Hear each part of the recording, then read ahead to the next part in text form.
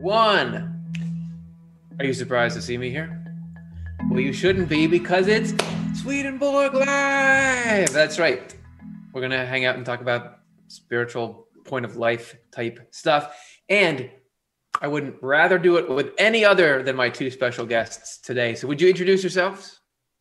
Hello, I'm Karin Childs, Community Care Manager and writer at Off the Left Eye, and I'm really happy to be here with you today. And I am Cara Dom. Hello? Yes. Yeah, you're there. Thanks. I'm the Latin consultant for Off the Left Eye in the New Century Edition and part of the community care team. And happy to be here on this Friday afternoon. Awesome. So all of you out there know my panel guests through many different ways. Like when you write your comments in, they and the rest of their team are responding to them.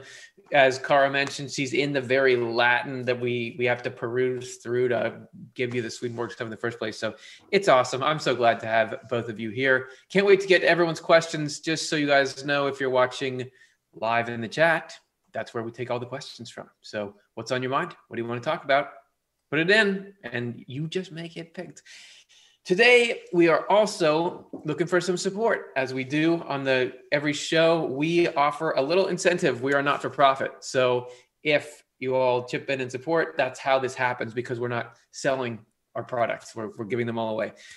So to every week, we set our goal, our dollar goal, by a number. And this week, it just happens to be $230 for Divine Love and Wisdom 230. So it's a mighty goal. If we happen to hit it, we'll get an extra 15-minute bonus. Either way, your gifts will give us the ability to keep going. So we really appreciate it. Here's the quote, the Divine Love and Wisdom 230, that will get us out of the world mindset into our spiritual world mindset. Since the Lord is love itself and wisdom itself, he is also usefulness itself. You ever think of the Lord as usefulness itself? Since love has useful functions as its goal and puts them into effect by means of wisdom. Apart from usefulness, love and wisdom have no definition or boundary, no dwelling. This means that we cannot say they exist or are present unless there is a useful function in which they occur. The two elements of God don't exist unless something useful is happening. The usefulness is not just a sideshow. Okay. Let that be our compass and our guide. Start typing your questions in. Let's hear how you answered our question first. As we always do, we have our community poll. This was the question this week. In case you missed it, you can still think about it. What is a physical life tool or practice that helps you stay balanced and able to pursue spiritual growth? Karin, I'm genuinely curious. What do people have to say? Yeah, here are just a few of the responses. They're great. Some had to be trimmed down just to fit more in, but so wonderful. So first one, Christian music on the radio. At home, I'll sit down with my latte and watch your videos. Surrounding yourself with positive influences is key. Mm-hmm. Prayer, gratitude, meditation, being present with family and friends, being useful, helping people. Nice. Turn the television news off. Sometimes it's what you don't surround yourself with as well as what you do. Meditation to activate third eye and crown chakra to connect with the spiritual world. Nice. A personal friend who reflects when I'm imbalanced in a loving way. Not always an easy relationship, but what helps me the most on my spiritual growth. That's great. Got it. You can't just have yes people around you. Yeah, that's right. Art of all kinds. Mine is landscaping. Yeah. Hey, you can come to my house. Oh. Please express your art. Okay. Please. The wife does counted cross stitch and baking. Lots of baking. Me, I just listen to music and try to brain dump negative trash from the day. Good. I always try to remember who I am spiritually. I try to let go of the ego that this world tries to persuade me with. Yeah, remembering which part of you is the real you. Meditation, or even just quiet time alone, away from all distractions. Very important. A sleep mask. Nice. Hey, there you go. Meditation, prayer, music, laughter, playing or being with children, dancing, creativity, service to others, teaching and learning, reading spiritual material. Great list. I talk to my deceased loved ones every day and always finish with the Lord's Prayer. Your channel, Swedenborg's writings, the Bible, and NDE and after-death communication stories. All great stuff. I was just talking to my mom today, who had passed away in December. So that is a good thing to do, just in my mind. Meditating in Om and not getting up until I know the life I am. Music frequencies, the Bible and the Word discovered everywhere. Nice. I wake up early and sit with some coffee and read, study, or watch whatever I am immersed in. I keep an audio diary.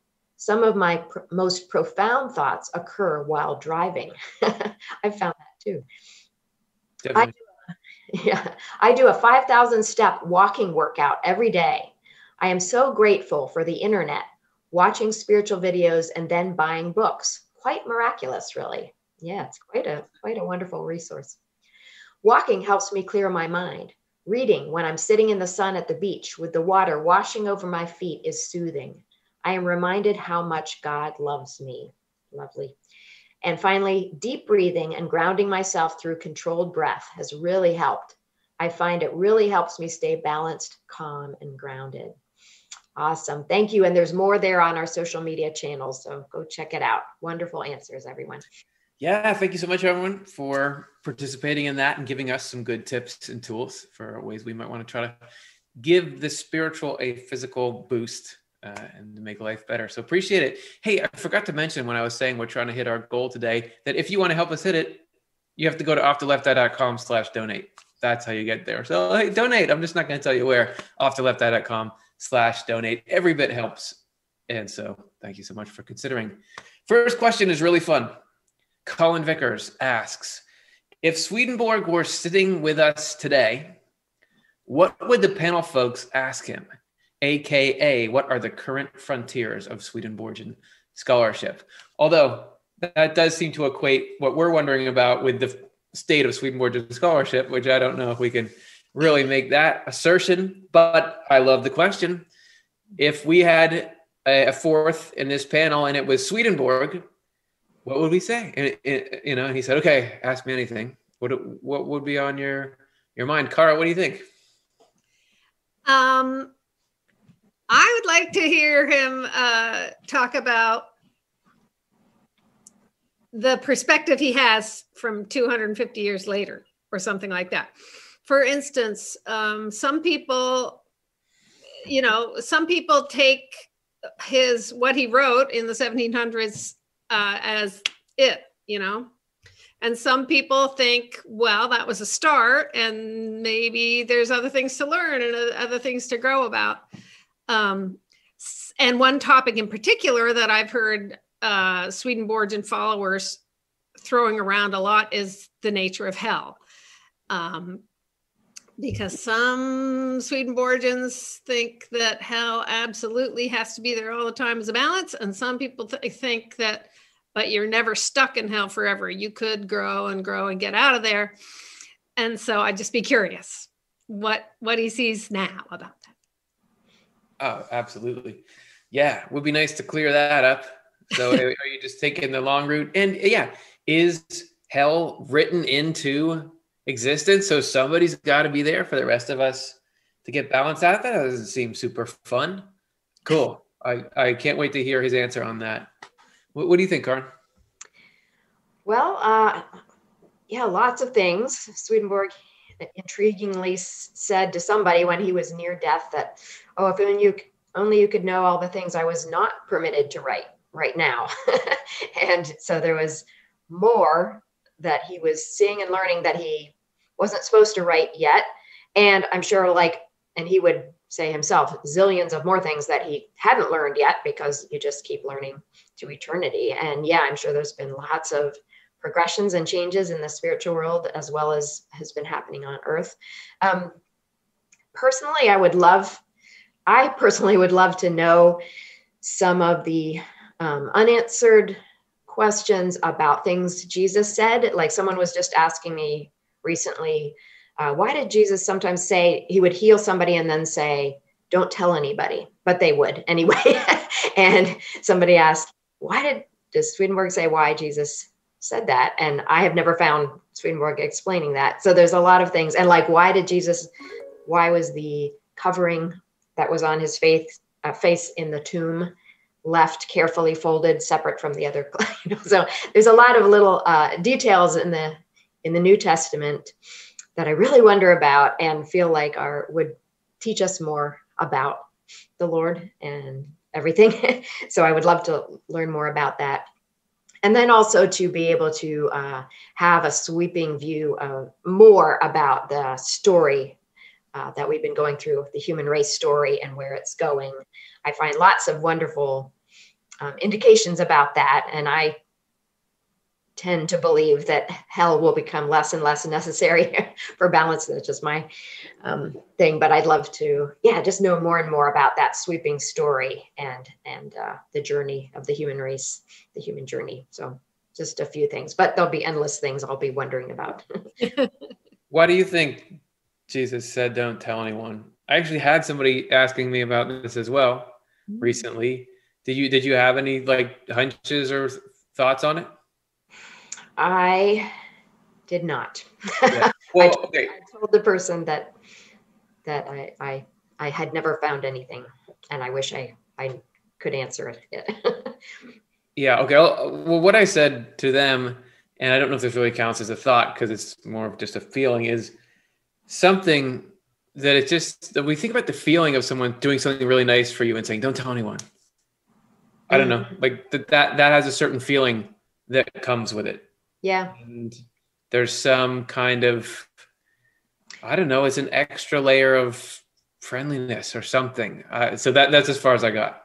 Yeah, that's intriguing to think about. And maybe it could be like Jesus himself was not doing healing for glory or anything. He was just, it was the love pouring out of him. So yeah, I wonder if that has something to do with it. And there would be yet more meanings of why it was written down and that the people did tell anyway. But that's a good place to start. Hey, sorry, I just have to jump on that. Somewhere in the Arcana, I remember when I was working on translating it, there's a great little passage that says that in certain places in the Bible, the emotional content of what's happening in the literal story is the inner meaning. Yes. And so to think about that, Curtis, in terms of what's the feeling of him saying, shh, this is our little secret. Like you must have been the first person that brought that to my attention, because I was thinking of that when I was making that comment. And isn't that passage talking specifically about when in the Old Testament, somebody's saying, "What is this you've done to me?" And that's the grief. The grief in it is the same feeling that Jesus had when he had to give up sort of some knowledge that he had built up in his youth. Good for you. Something like that. You remember more details than I do. I was just stunned by that little statement. But that stuck with me. Like, okay, well, yeah, you may not know what the correspondence is, but you can know how it feels. And isn't that often when the Bible is giving you something that feels good? It not only is connected to what's happening in the text, it just feels a certain way to read something. Yeah. Oh, what I was going to say is that we're on the board. Sana gave us a donation, so we are marching toward our goal. We thank you so much. Thanks for making our content happen. Again, if we hit our goal of 2:30, we do an extra 15 minutes. So go to offtheleft.com/donate and make it happen. The Cube asks, if life will not be different after we die, and we're still under the influence of heaven and hell, then when we get to heaven, will we forever be free from hell?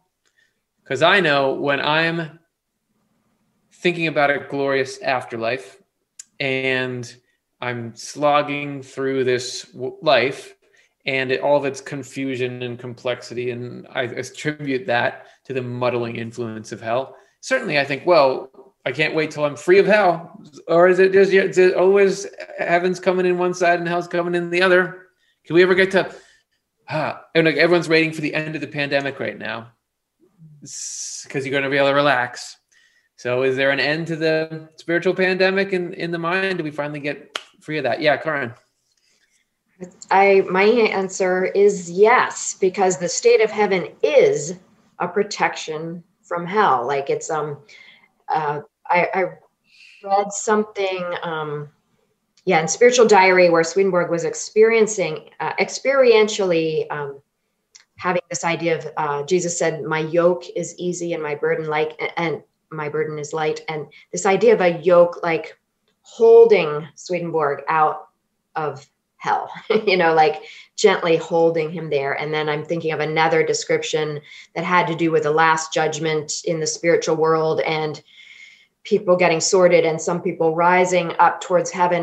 And Swedenborg said something like, God cannot violate his rules of allowing people free will. So he cannot just, force people to not choose hell. But what he can do is those who do choose to turn away from hell, he can gather them to him and protect them from hell. So if we consent, absolutely, heaven is a state of being protected from falling into hell. And even though people in heaven continue to go through cycles of development, my impression is they can go back, sink into a world of spirit sort of state for a while and deal with some of their stuff and get rid of it. But it's never hell anymore. Hell cannot access them. They are protected because they have chosen to let the Lord's love in, which hell is allergic to and just can't approach. So yes, there will be relief from this onslaught of hell once you get to heaven. That's the definition, like it's a protection from hell. Kara. Lovely. Yes, I too think there will be a relief when, if that's the choice we make about where we want to invest our hearts. That said, Swedenborg does talk about the sort of daily cycles of morning, noon, afternoon, evening. And he talks about that in terms of being in a closer or a further sense of feeling the Lord's love or the Lord's truth or something like that. So there will still be some, gradations, it sounds like, but that's different than having the equal influence of hell.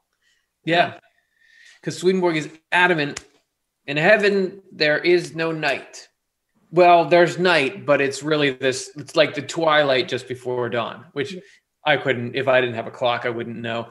But he makes that point so many times that it must mean, yes, life is not always great, but it's not like night. It's not like now when we have, this whole mess that we're in.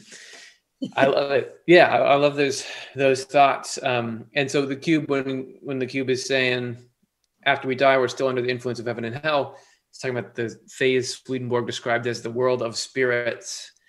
There's almost a physics answer to this question, a spiritual physics answer to it, because as Karin was alluding to, heaven is protection from hell. So right now, the only reason why hell can attack us in all the ways that it does is because we have material in us that allows them to access us. Our selfishness, our wounds, whatever it is, allows for hell in. But the world of spirits process is this sorting where you either make the good dormant or make the evil dormant, because you can't continue to be both. So by definition, by the time you're through that process and in heaven, your vulnerabilities are just way different than they are now. So you could look at a microscope and see, not just you're not getting attacked by hell because there's no hell walking by right now. It's literally impossible for you to be attacked in the same way when you're in a certain state of heaven. So great question, Cube. Let's see if we can't fit another one in here before the end of the hour. Annalise Hamilton asks, is an out-of-body experience in dreams also a sign of spirituality? I've never thought about that, having an out-of-body experience in dreams. Have either of you heard about that or have any thoughts on it? Karin, do you want to kick us off? Yeah, I wonder what what exactly Annalise has experienced that she's describing here. Is it you're in a dream and then you dream of going out of your body? Because in one sense, a dream just in itself is an out-of-body experience, because your physical body is dormant and yet you are having experiences in a dream. You're in a dream scene, things are happening, you're feeling, thinking, hearing.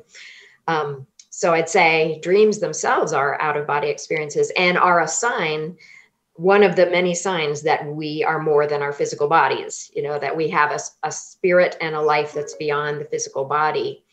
And if you are dreaming, in addition, that you are going out of your body in a dream, that's really cool. And I definitely have read here and there in Swedenborg's books descriptions of a similar thing happening in the afterlife.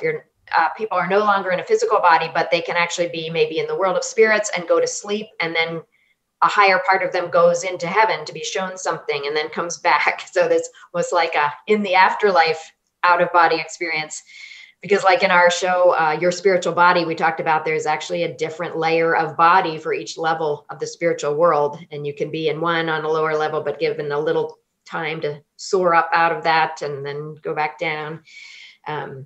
So yes, I think it's all evidence of spiritual experiences of various kinds. So maybe everyone who dreams, or even if you don't remember it, is experiencing that we're more than a body. And if you're dreaming yet another layer, maybe you are experiencing a little bit more of this concept that there's even more, like there's even not just one layer of the spiritual body or the spiritual world.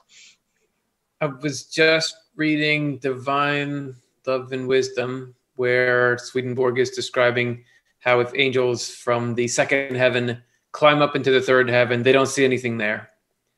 That it's really just like you have the physical world and we can't see the spiritual world from it. There's really a lot of distinct layers in the spiritual world as well. So that really jives with what you were just saying, that you could be having a dream. I'm in the dream world, right? Well, there's a dream within a dream.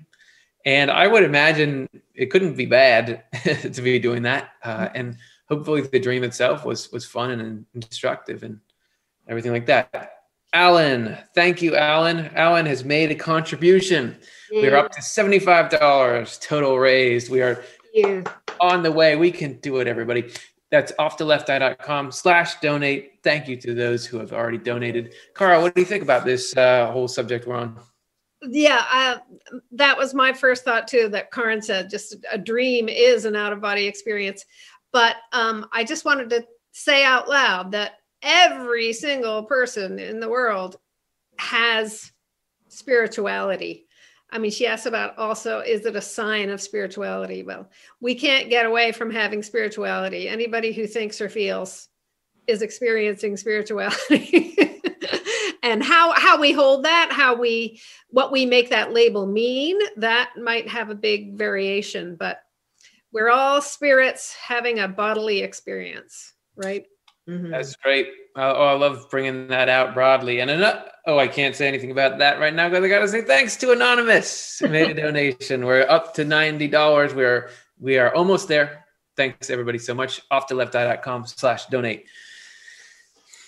It's interesting because Swedenborg does seem to make a big distinction between spiritual phenomena and morality, and that he would really call being spiritual. How do you define if someone is spiritual? It's that they're moral. It's that they're a nice person. He talks about the spiritual way to act is with love toward the neighbor and love toward the Lord. And he has all kinds of accounts of people who can do a lot of spiritual kind of stuff, all sorts of spiritual powers and things, but they're using them for evil. And so he wouldn't call them spiritual, even though he talks about evil spirits that can project their voice to be anywhere and appear far away and close and bind you up in all these ways.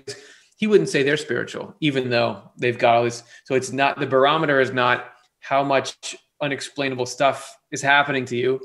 It's how nice are you? That would be how Swedenborg, I think, would define this spirituality scale. So yeah, I'm glad that you brought that to our attention. Great point, Curtis. Great point. Hey, thank you so much. Like every show, Well, maybe every few shows. I'm going to make a good point at some point. Hey, Doreen, thank you. Doreen made a contribution. We're now up to $140. Woo! Within $100 of making that extra 15 minutes of fun. Either way, the stuff you've already given is going to help power up programming from this week and on. So thank you so much. Next question. This is from Wriggle Piglet, who asks, has anyone ever felt a personal connection to Swedenborg, as if he was present and involved in their thoughts? Sounds like a Swedenborg-y thing to be, involved in someone's thoughts. So have you had that, Cara? Well, I have not, but I can tell you, I wish I had, because just working on trying to translate his writings, and I've worked on most of his titles. There are just so many times when I wish I could say, Swedenborg, what did you mean by fill in the blank? Some Latin phrase, and Latin is very concise in its language. And so a couple of Latin words might turn into, 8 or 10 English words to try to convey the meaning, but it's not always clear how those two words are sticking together. For instance, one I've been working on is the good of use. That's what the Latin words are, the good of use. And that's got to mean something really pertinent. Yeah. Our world, but it's hard to figure out what phrase that is. So I wish that I had Swedenborg just sitting on my shoulder saying, and what I mean by that is, Yes. I apologize if I had known you would take this so seriously. I've put a little more clarity in there. That does remind me that I never answered our first question about what would I ask Swedenborg. Should I do it now or? Yes. Yeah, do it. Combine the two. What is important to be working on now? I can't tell. Obviously, with Off the Left Eye, we're operating under the assumption that Swedenborg's works, and yes, who knows how much updating they could get or how much expanding they could get, but still, they are maybe the most deep and have the most potential of any material that anyone's got anywhere in terms of what they could do for the human race. And I wonder, and when he was publishing at his time, he was trying everything he could to get the works out. He would give them to people. He would travel and talk to influencers. He would try to get it done. What does he think is the most important thing to be doing right now? Is his stuff have enough of the right material in it that it's still of utmost importance to try to get it to everyone? Or where is it happening in the world? Where is the thing that his mission was calling for happening in the world? How would we best spend our effort? I think it's that we can take what he's got and augment it with modern, science and things when necessary, and make it into a form that people can use and start to change their lives and change the world. But I'd ask him, is that right? Are we still doing that? I think so, but are we? So that's what I would ask him. Okay, thank you. Karin, what do you think about either that or have you had the personal connection with Swedenborg? What I would respond to what you just said is, as one of the community care moderators, I feel like this is very useful to keep sharing Swedenborg's works, just because of all of the people that have told us it's changed their lives for the better and given them hope and given them a new way to connect with God. So well, I don't need to ask Swedenborg then. If it's doing good here now. I just answered you. Get out of my thoughts. I don't need you there anymore. Yeah, right. So it definitely doesn't have to be the only thing, but I think it's one of the useful things we can be doing. And that's our role here. But as far as feeling a personal connection to Swedenborg, well, as we were talking about before, the emotions in the Bible, when you read there's real connection going on there with angels and God. And also when I went through times of intense grief and learned to look for, when I'm feeling an emotion, that can be a real connection with somebody. And so I started to think that way, rather than because I do not get obvious like visions with people talking to me, or I'm hearing something or seeing something, but I sure get feelings that I've come to notice, like, wow, somebody's, like I'm connecting with somebody. And so with that, when I'm reading Swedenborg's books and I feel like, like, wow, that is really touching my heart, or that's exciting my mind. I feel like I'm communing with my friend Swedenborg then, and any angels and other people that are, that are resonating with these ideas and trying to use these ideas on and on. So I feel like that's a personal connection, not just to me, but just like anyone. If I wrote a book and somebody's feeling affected by it, we're having a communion of spirits through that, or anybody that does any kind of art or effort, we do commune through feeling affected, through feeling our hearts affected by what somebody worked on. So that's my answer to that. I do feel like I've communed with him in that way. That's a cool way to think about it. Yeah. Yeah. To answer the question, I would have said no. I don't think so. I've had people, since I started doing a lot of talking about Swedenborg in Off the Left Eye, I've had people say, oh yeah, I can see that Swedenborg is around you, but I never felt anything like that. But I like what Karin's explanation is.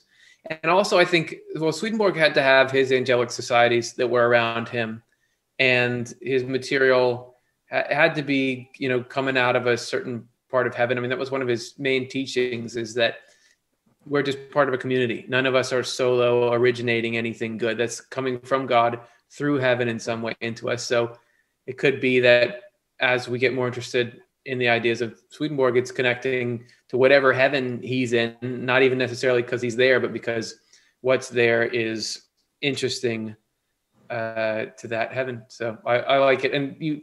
But I like what you're saying, Karin, about, if I wrote some book and somebody was getting just like Get Off the Left Eye, we're so glad to know when something we do helps somebody. And when we get to hear about it, it does create this, okay, it is good what we're doing. I hope Swedenborg knows that his books are, because when he released them, there wasn't that many people saying this is so great. It was mostly panned or mocked. So I would hope that he received a lot of, that's what all that hard work was for, that it could give somebody that hope or that comfort or anything. Yeah, and he would be the first one to be saying, and any good that comes out of it is from God anyway. So, but he would be loving to be part of that, just like all of us can just have joy in our little roles we play that bring God's goodness to others. All right. So let's keep going. We're halfway through, and I think I can say that with confidence, because the goal of 230 was so high, we're never going to just reach it. So what Son donated, we are now at $240. Oh. We have made the goal. Thank you, everyone. We will give you a token extra 15 minutes as a symbol of our gratitude, but really we hope you see the value in what you're doing, is that you create the next show we made to send out to other people and give them that touching of the heart that we're talking about. Son said, great content. Would love to speak with you guys. Keep up the good work. Talk to us. Write it offtheLeftEye@gmail.com, or leave a comment in any of our videos. We will connect right with you and we can chat from there. We want to talk to you. Oh, and by the way, Stephanie gave, and we're up to 290 now. Thank you. Appreciate it, Stephanie. This is so great. All right, let's get serious about these questions then, should we? Okay. Joan asks, there are so many people having different kinds of near-death experiences. Are there different heavens for different religions? I feel like Swedenborg has some great stuff to say about this. So what is it? Karin? Yeah, Swedenborg witnessed a heaven, a spiritual world, and a heaven that is full of variety. I mean, it's not one static thing. There is a beautiful harmony, but it's made out of tremendous diversity. And God knows that everybody will have a very unique way to connect with God and to serve God's purposes of loving the neighbor and serving the common good. And so, but it's all, like we've said many times on this channel, just like the human body, it needs this variety. In fact, there's one place in that I'm remembering Swedenborg's writings saying that it's not just like a tolerance to God that there's all sorts of different religions. It's like important. It's important that there's different ways of relating to God, because that variety is needed to make the whole thing work well.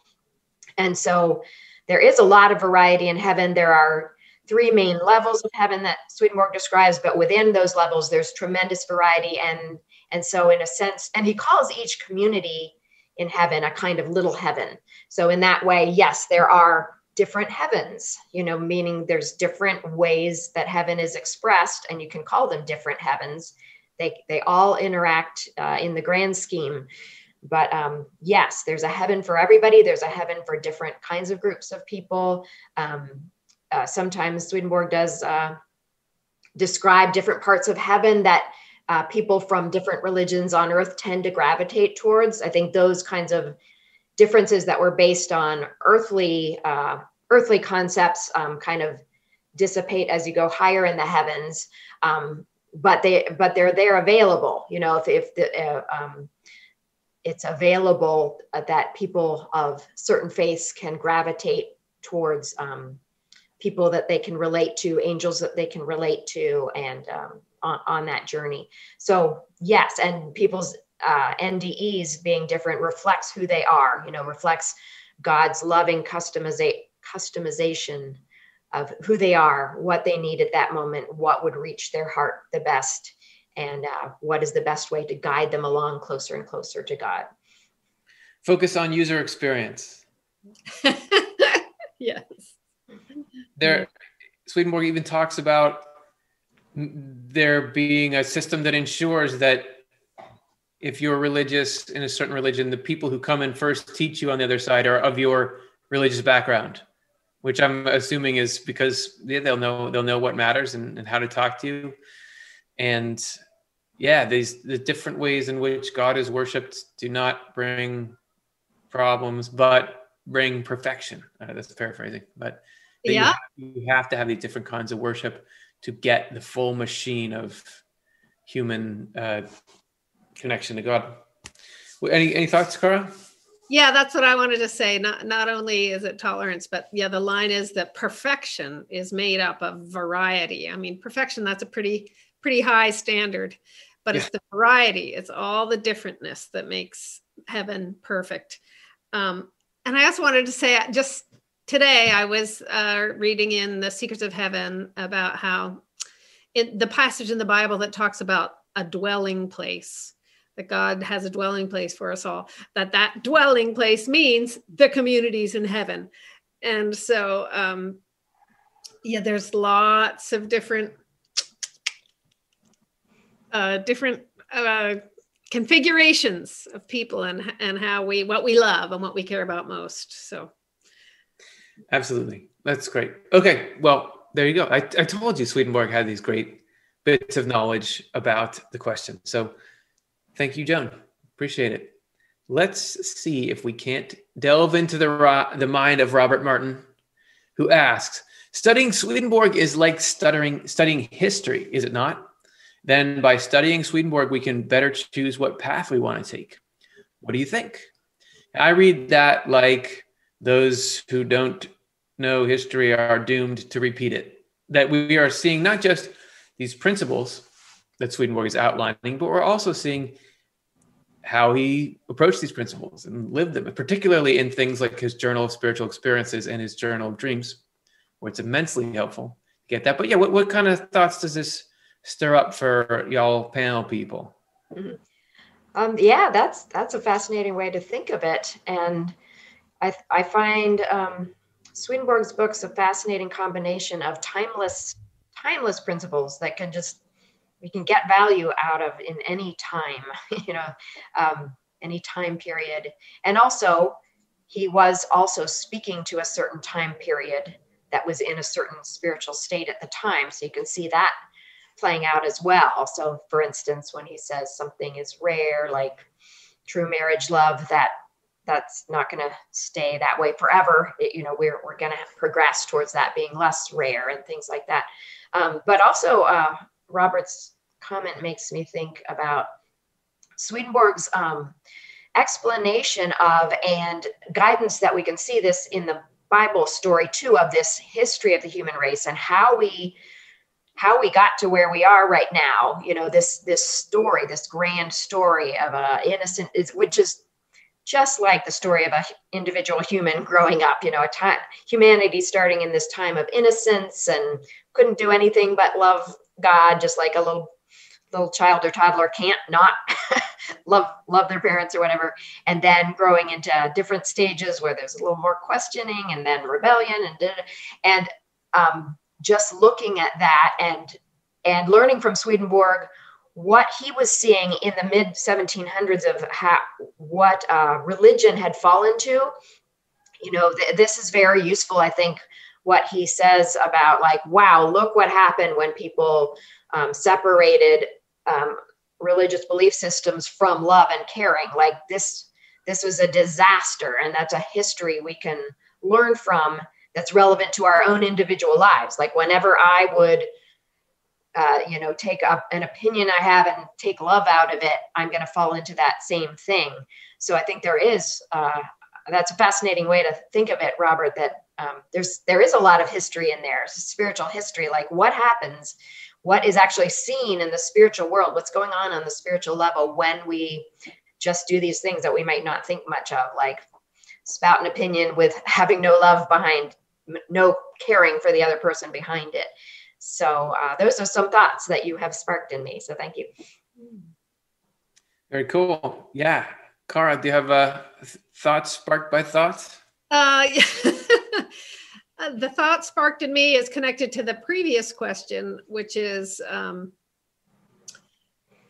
studying. I've just gotten a few comments lately in the moderating I do about people that are studying other religions and noticing the parallels, that like they're studying Swedenborg and other religions at the same time and finding the parallels. So I just have to say, let's see, the question says, by studying Swedenborg, we can better choose what path we want to take. Yep. And studying other things too will also enlighten your path. Just because God gives truth through so many different avenues, and everything that comes across our path is just an opportunity to reflect and say, wow, does that line up with how things look to me, or how the Lord has me feeling about this or that or the other thing? So variety leads to perfection.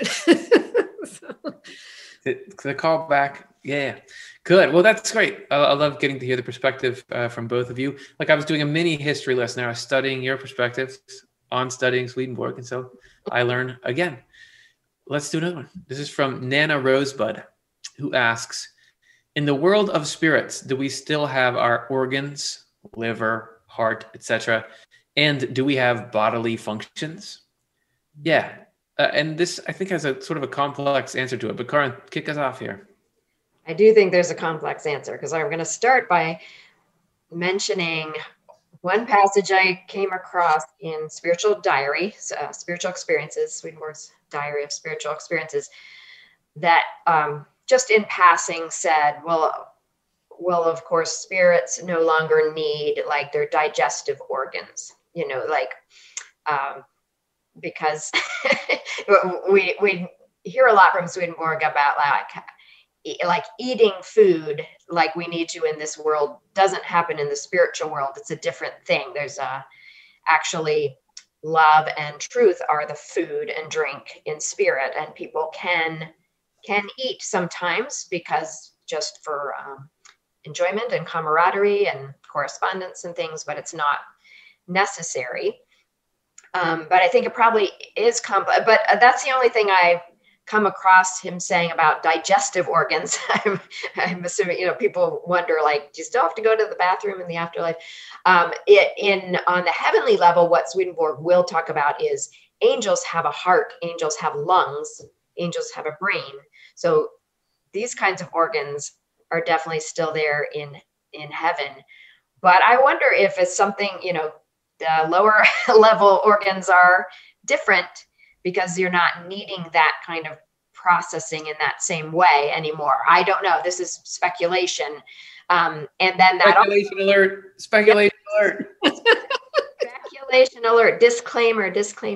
That also makes me think about the correspondence of the whole body. Sometimes Swedenborg will say things like, the highest heaven corresponds to the head, the middle heaven corresponds to the torso, and the correspondence, like the correspondence of the lower digestive organs have to do with the processes that happen more in the world of spirits, for instance, the kind of sorting of things.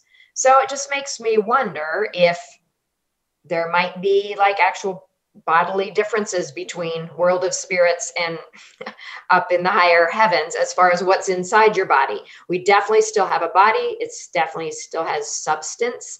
I think the reproductive organs are still there, though they don't reproduce babies, but there is sexual intimacy in heaven. So usefulness, correspondence might indicate that there are differences on what's inside your body depending on what level you're at and what processes are needed anymore. Well, I love that speculation because I was grappling a bit with for a long time until I heard of that passage that you mentioned, which you probably mentioned to me. Oh yeah, you got everything in your body that as a spirit that you do as a person. That's one of the main interesting things. And you think that as well because he's so adamant about the correspondence of the grand human being with every single part of us. And he talks about, but I like that, the idea of, oh yeah, is there certain organs that are more corresponding to the spiritual world? Because you definitely have a heart everywhere. He talks about the heartbeat of the different angelic societies influencing his heartbeat. You definitely have lungs everywhere. He talks about the breathing of angelic societies influencing his breathing, but the abdomen, everything in there. And I get it because that stuff is a pain. It always misfires and malfunctions and can never keep it happy. Carl, do you have any thoughts on the whole thing? No. But I love hearing you guys talk about it. Okay. Hopefully our audience feels the same way. I don't know how many people are still watching, but for those that are, we're going to continue on. This is Keith Curry who asks, is it possible that Swedenborg influences the topics of your shows each week? And I feel like this gets back to my answer to the first question, which is in Swedenborg, following the history of his life that you get as referenced in another question, you get the portrait of a man who initially certainly had an interest in religion, but was more interested in his career. But then after all of these spiritual experiences, he hit this point of no return where the thing that matters to him is being a tool to get God to be able to save the human race. Like I'm going to try to be an aid to the divine purpose as much as I can. So he's probably still all about that. That's still probably what he's doing. So I'm wondering, with him being plugged into that, how tuned in or how interested is he in the state of his writings in the physical world? Because you could see a scenario where there was divine providence, which made it so that this really important packet of information came through Swedenborg. It wasn't quite the time for that. I'm going to switch metaphors for that seed to sprout yet, but there's still a really good seed and there's big plans for it. And so he is interested in, okay, now the world is, there's the internet, so people can share ideas more, that people are less dogmatic. People are ready. Science is starting to paint a picture of the world, the physical world that seems more like the spiritual world. And so he's interested in continuing to get his writings to spread because they're going to serve some purpose. And so he might look at the different efforts around his writings, and I don't know if he can or society's involved in, and try to influence it. Or is it that he's off doing something else that we don't have names for, or he's influencing some other part of whatever? I don't know. So there's my response to it. Karin, what do you think? Yeah, what I'm imagining is, because any efforts we on Earth are doing, we have societies of spirits and societies of angels within those efforts, like working on the deeper parts of those efforts. The angels are involved in the goals and the motivations, and then the spirits are involved in the more specific thoughts and ideas of how to get to those goals. And so I'm imagining Swedenborg with the role that he ended up playing on Earth, that he would in some capacity be continuing with his Society of Angels. Now he would just be one of those many angels. He wouldn't want to be anyone special in there, better than any of the others. So he's just with his teammates there. But I feel like it makes sense that they would still be involved in these goals of trying to spread information about God and heaven to people on Earth, to try to reconnect heaven and earth in a stronger way. And so I think in that way, Swedenborg and his team would, I imagine, yes, them being involved in our shows and in our efforts by keeping the goals inspired, because that's what the angels do. They just keep trying to motivate your heart with those goals. And then however we choose on the lower level to go about trying to achieve those goals, but it's really the goals. And as far as, but I don't know, what I don't picture is Swedenborg being concerned like, oh, I wish they would choose that topic instead of this topic, because even in his earthly stint with his role here, he was having to sort of redirect. He was trying this, okay, secrets of heaven, I'm going to explain the whole Bible to you, and oh, that's not working. Let me try this. So he was so ready, even as an earthly person, to just like switch gears and try something new. And now he would be totally handing it over to the Lord. So I don't picture him like directing us, like do this, not that, but he'd just be always feeding us with this. Yeah. Keep it going. Like keep trying all the ways to give people hope about God and heaven and eternal life and providence and things. So that's more how I picture it. Nice. Yeah. Like not micromanaging. He doesn't need to micromanage, but just that we care, like we've got this passion about these things that we believe in that could be helpful. And that's how I picture the whole concept of spiritual communities in heaven. So I dare say that those types of spirits are around us all the time and keeping our fires lit, as Karin says. Cool. Good. Well, hey, thank you. Very good. So let's move on. We got a interesting question here. San Ken asks, what is Swedenborg's view on Krishna? Has God come in human form before Jesus? I noticed in the Gita a reference to sun and moon as God. And Swedenborg does have a famous description of God looking like a sun to the right eye and like a moon to the left eye. So let's talk about the divine human. I'm not sure I know that much about Krishna. I don't know if either of you feel like you do, but we can talk about, has God come in human form before Jesus? What do you think, Karin? Yeah, in our recent show about the ancient word, we were talking about how Swedenborg learned of the tremendous connectedness between world religions because they're all going back to this common scripture called the ancient word that would have developed long ago, the very dawn of writing and everything, that had all these stories and symbolism about God. For instance, God as a sun, God as a moon, that those kinds of symbols would have existed in the ancient word.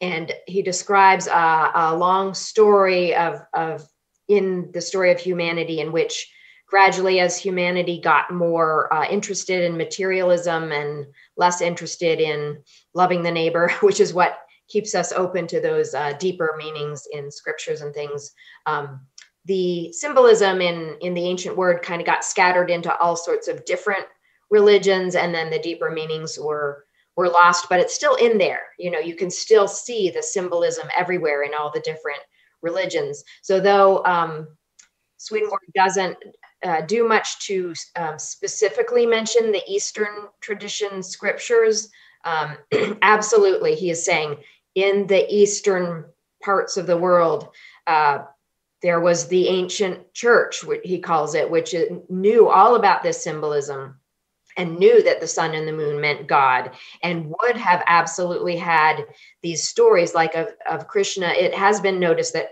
the story of Krishna is like the Jesus story, that there's similarities, just like in the Egyptian, was it Osiris, or, there's these similar stories with different characters, but the story is so similar. And that Swedenborg would say is because it is telling the same story of God incarnating, and in the ancient word, it would have been predicting the incarnation of God coming eventually. And that's why the solstice was important, because that represented that and all this. And so, everyone has to decide for themselves what to believe about this.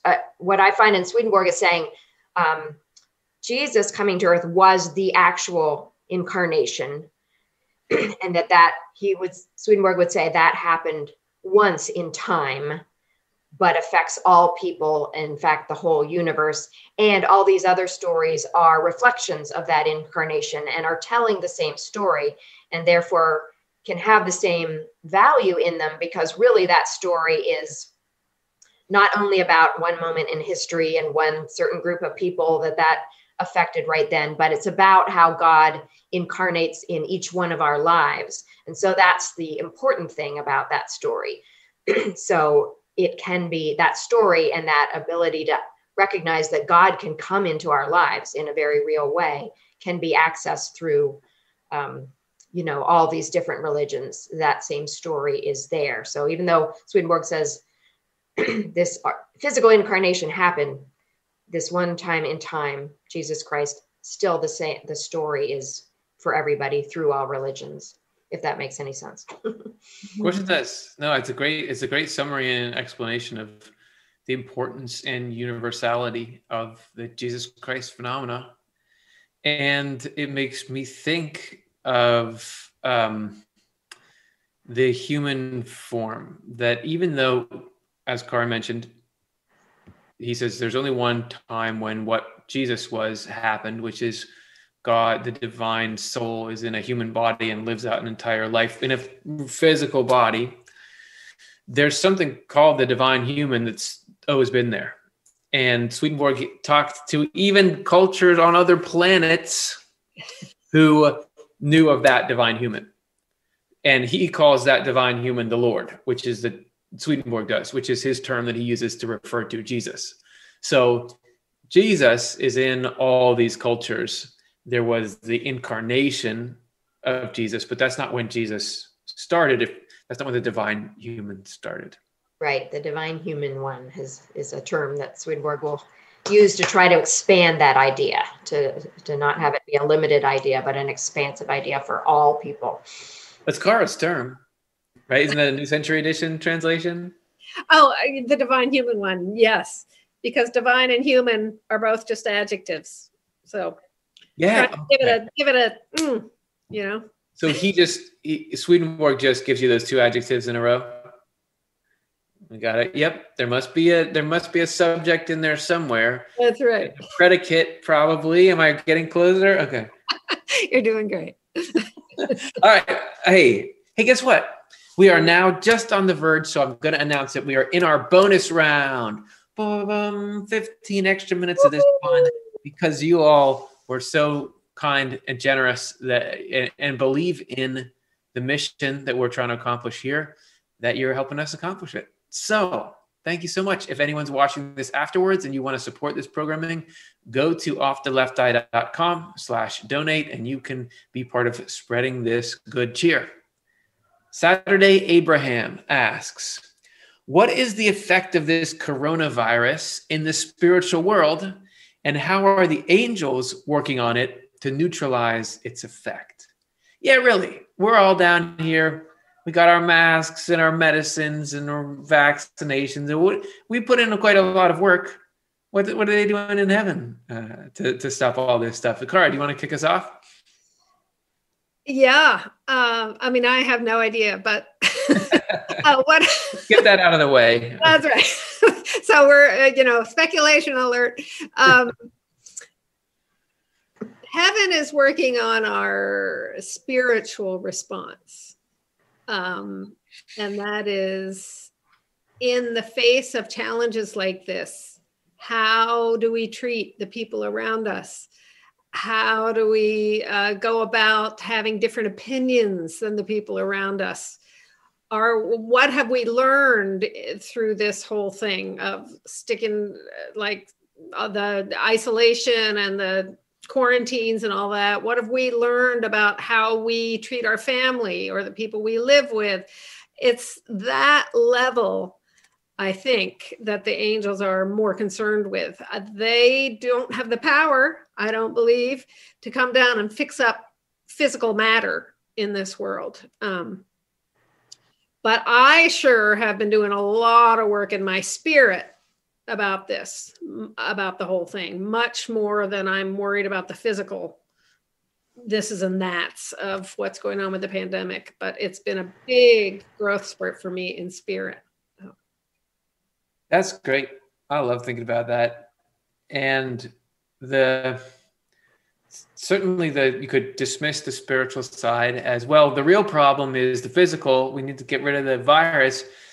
But how much of the suffering in this whole pandemic was because we don't all get along and we don't function effectively together? I mean, how much if the whole human race was cued in on let's work for the common good together, I think we would have been able to handle this very easily as a world. I mean, we've got the technology, we've got the people, but I love the idea of, okay, the real importance here is what's going on spiritually. Karin, do you have any thoughts? Yeah, I love that, what you said. And Cara, you hit it right on the head as far as I'm concerned, that just like I was saying earlier, angels, they are involved in the level of goals. And why that's so important, we might on earth think the important thing is everybody's sick, but physically sick, and we're scared and we don't know what to do. But the goals, if we can get the goals straight, like Curtis is saying, of loving one another and of just focused on how can we support each other through this, actually, that is going to heal the physical problems over time in this world too, because the only reason Swedenborg learned, the only reason we have troubles and diseases and things in this world is because we have gotten all this pollution between us and heaven, because of getting caught up in selfishness and materialism and conflict and divisiveness and things like that. And so it might not seem to us like that important what the angels are working on, but that's the most important thing, because that's what's eventually going to bring more heaven energy into this level. And we have less and less of the diseases and the problems and things like that, because that is the effect. So I think the way, just like Cara was saying, what they're doing is helping us to grow spiritually, to try to remember what's important and to try to work on, when I'm scared, still, how do I treat people? When I disagree, how do I treat that person? How do we try to work together to solve things? So that's what the angels are working on. Very cool. Yeah, it's good to think about them up there doing that. Any final thoughts out there? Yes, I have another thought. I learned not too long ago that after the Civil War, when there was a massive amount of death in our own country, the book Heaven and Hell became a big deal. Swedenborg's Heaven and Hell, because there were so many people dying and so many people were like, what the heck? What's next? And I'm wondering if this pandemic has had any kind of effect on the human race at large, about consideration about the reality of a next life. I'm just curious. Maybe it's done nothing but terrify people, but part of me is just holding that the Lord's in charge of our lifespans, and the different things that cause us to leave this world way out of our control. I don't know. For me also, it's been a more practice on getting comfortable with the fact that death is part of life. And how do we just fold that into our daily existence? It's a tough one. I think it's something that's on our plates, That's right. That's a great point. It is really forcing all of us to look at life in a new way. I think about everything differently now since the pandemic. In the beginning of this answer that we started giving, when we were talking about angels looking at making sure we're treating each other well, there's another category, which is just people's ability to endure. And it seems to me like, it feels like, just despair and hell is just trying to sap everybody's ability to endure. And so now I look at things that when I see people like, they got their masks on and they're running in a little group outside, I think, well, that's going to give them some energy that they've got friends and they're getting together. And like, even around Christmas time, the lights that we saw, I thought of in a different way, because I thought, oh, this is bringing joy, and you've got to be able to find a way to endure. So heaven's got to be in that as well. And maybe it's getting us to think about things more. It's a sort of a spiritual temptation for the whole human race at once. And we should come out of it, hopefully, a little more spiritual and spiritual in Swedenborg's sense, call back to the previous question, of more open to of what's really important and seeing things clearly. So, hey, I think we can get at least one more in here. This is from Mariola Stepaniak.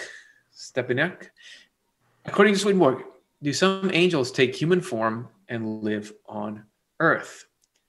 I should let that person in because they might be an angel. Does that happen? What do you think? Well, Swedenborg presents what he learned is that it doesn't go backwards, that angels come onto Earth and take a physical form and become people on Earth, because Swedenborg learned from the angels themselves and from his guidance from God that every angel started out as a human on Earth in physical life, that's the way a person is created, that we all start out, a little spark of God grows into a baby and is born, and then through a physical existence, for however long that lasts, we get this individual identity. And then we move into the afterlife and continue to evolve and grow. If we have chosen a path towards goodness, we evolve into an angel, and then we don't come back to Earth, but we are influencing people on Earth. We become that part of the equation, the deeper motivations and goals that continue to help people on Earth and inspire them.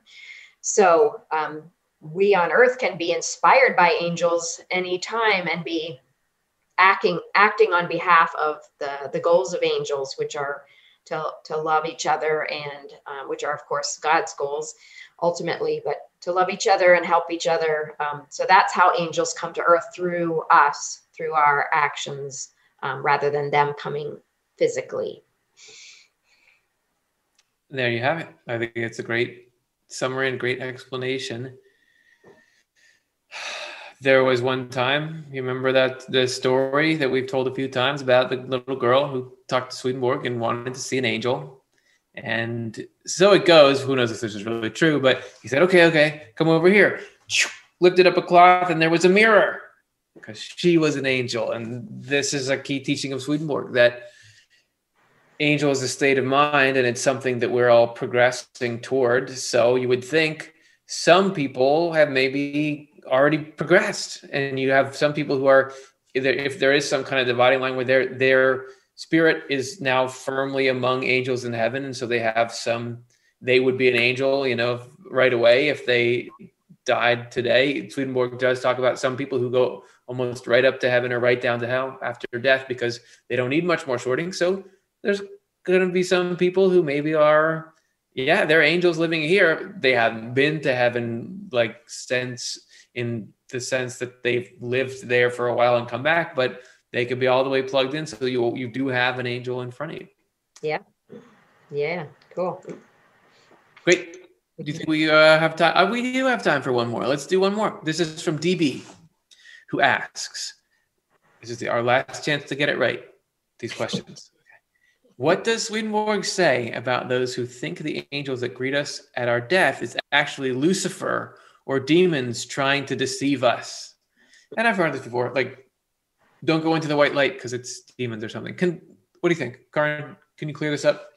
Yeah, I've been so sad about that belief that's been spread around, and I think it must be hell spreading it around. I often ask people, so what's your, if people say, declare that to us, like, don't go into the light, it's a deception, they're going to grab you and recycle you back to earth.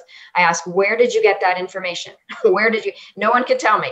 And I think that's because it's false. And there's, I think a mixture of, there are a Bible reference or two that to watch out for, demons can disguise themselves as an angel of light, but which is just a warning, like, and I've heard from people who have had spiritual experiences like this, like a spirit, if you open up somehow to awareness of a spirit around you, they could start by pretending to be somebody good, but after a while, it gets more and more shady, and they're actually an evil spirit, and that definitely can happen. So I tell people, like, pay attention to what the angel, quote unquote, is saying, to tell if it's a good or evil being.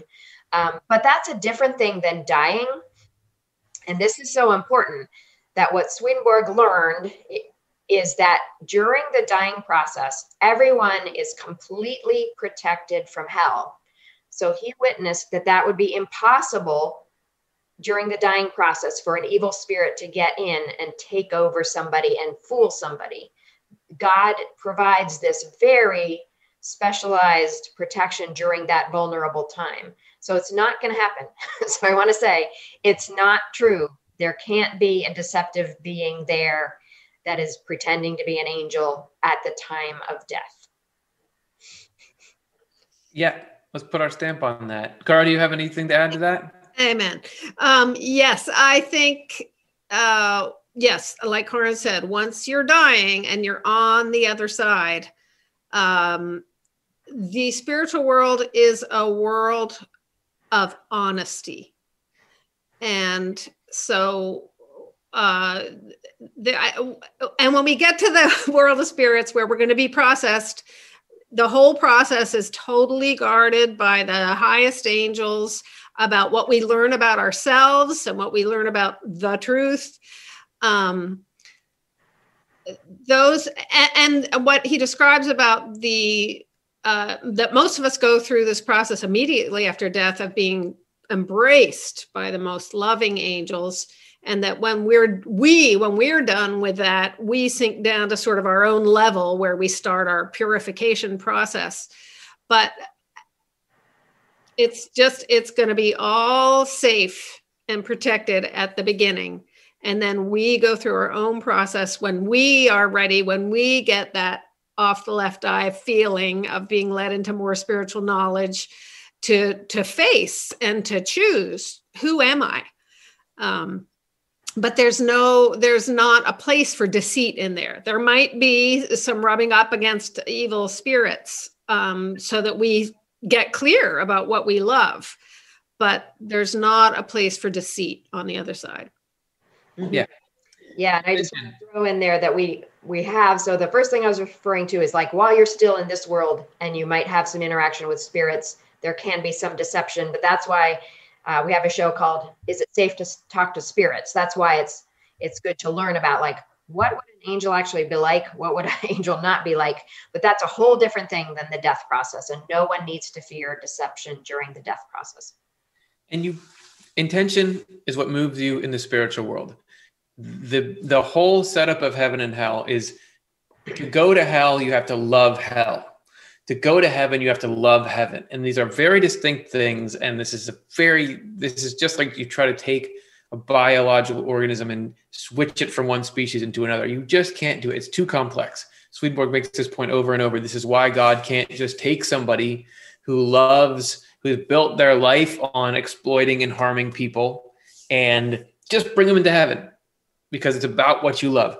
So you can't have this you can't be tricked into hell or something bad in the spiritual world, because that, if you're not intending something, I'm going towards this light and I'm not intending to go to hell or be recycled on earth or whatever, you can't get pulled there, because that's not your intent. Your intent is what puts you somewhere. And then my final thought on that is, so I have a company, one of my favorite companies is called Nintendo, and they make video games, and they do a lot of really great things. One thing they do that not a lot of people are crazy about is they guard very tightly their intellectual property. So if you decide, I want to make like a fan YouTube channel with Mario in it, or I want to put some of their video games on my YouTube channel, they will probably come after you and make you take it down, because they want to have control of their intellectual property, right? And they're good at it. Not a lot of Nintendo stuff gets by without them saying so. So if Nintendo can guard its intellectual property, heaven, angels want nothing more than to teach people and lead them into heaven. That's their number one goal. You're talking about at the point of sale. This is when we would be taking you into heaven after you die. And you're saying that there's another entity, Lucifer and all these, that are fraudulently impersonating heaven and stopping heaven from achieving its goal.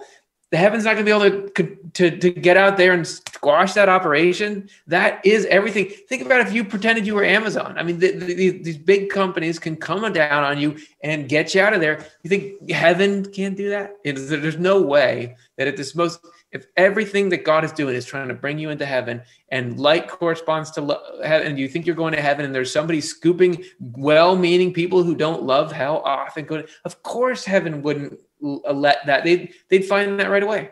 So that's just another reason why that's not going to happen. It's going to be just fine. So a teeny little follow-up question. Somebody asked about Howard Storm's hellish spirit greeting, because it seems like he's got these hellish spirits.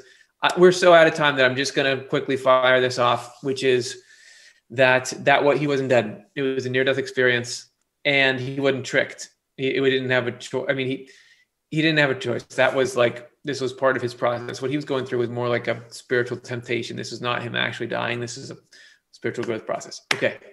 I've talked to Howard Storm. We've had him on this channel twice, And he would say it was teaching him something about himself and what changes he had to make. And guess what? He didn't end up anywhere bad. He ended up we had a bad time, but then he ended up in heaven right away and then came back here. And yeah, he wouldn't have been who he was without that. So it's very different than him being stolen away somewhere and kept. Okay. We got to go. I know we could do it forever. Thank you so much, everybody. I want to say thanks to our donors. We had $290 raised from 6 of you, 2 brand new. Welcome to our community of donors. The returning donors, thank you so much. We appreciate it. Hey, we're going to be back. I told you we're going to use those funds to make content. This very Sunday, we've got Inside Off the Left Eye podcast comes out. And this episode is Find Your True Self Through Your Inner Connection to God. Next week, we have our break week as we get more content ready. But the following week, we'll be back with a brand new episode of our new show, Chasing Swedenborg, where we focus on this idea that the Lord is the Son of Heaven. Thanks, Karin and Kara, for your wisdom and contributions. Thank you so much, everybody. Great questions. Really enjoy interacting with you like this. Thank you. Bye-bye. Yes, I am surprised how fast an hour and a quarter can go. So fun to be here. Thanks, everybody. Thank you, everyone. And again, without you asking questions, we would have nothing to talk about. So hopefully you felt like you got something good out of the conversation. Can't wait to see you on whatever podcast or video or article you click on next. This was fun. Bye.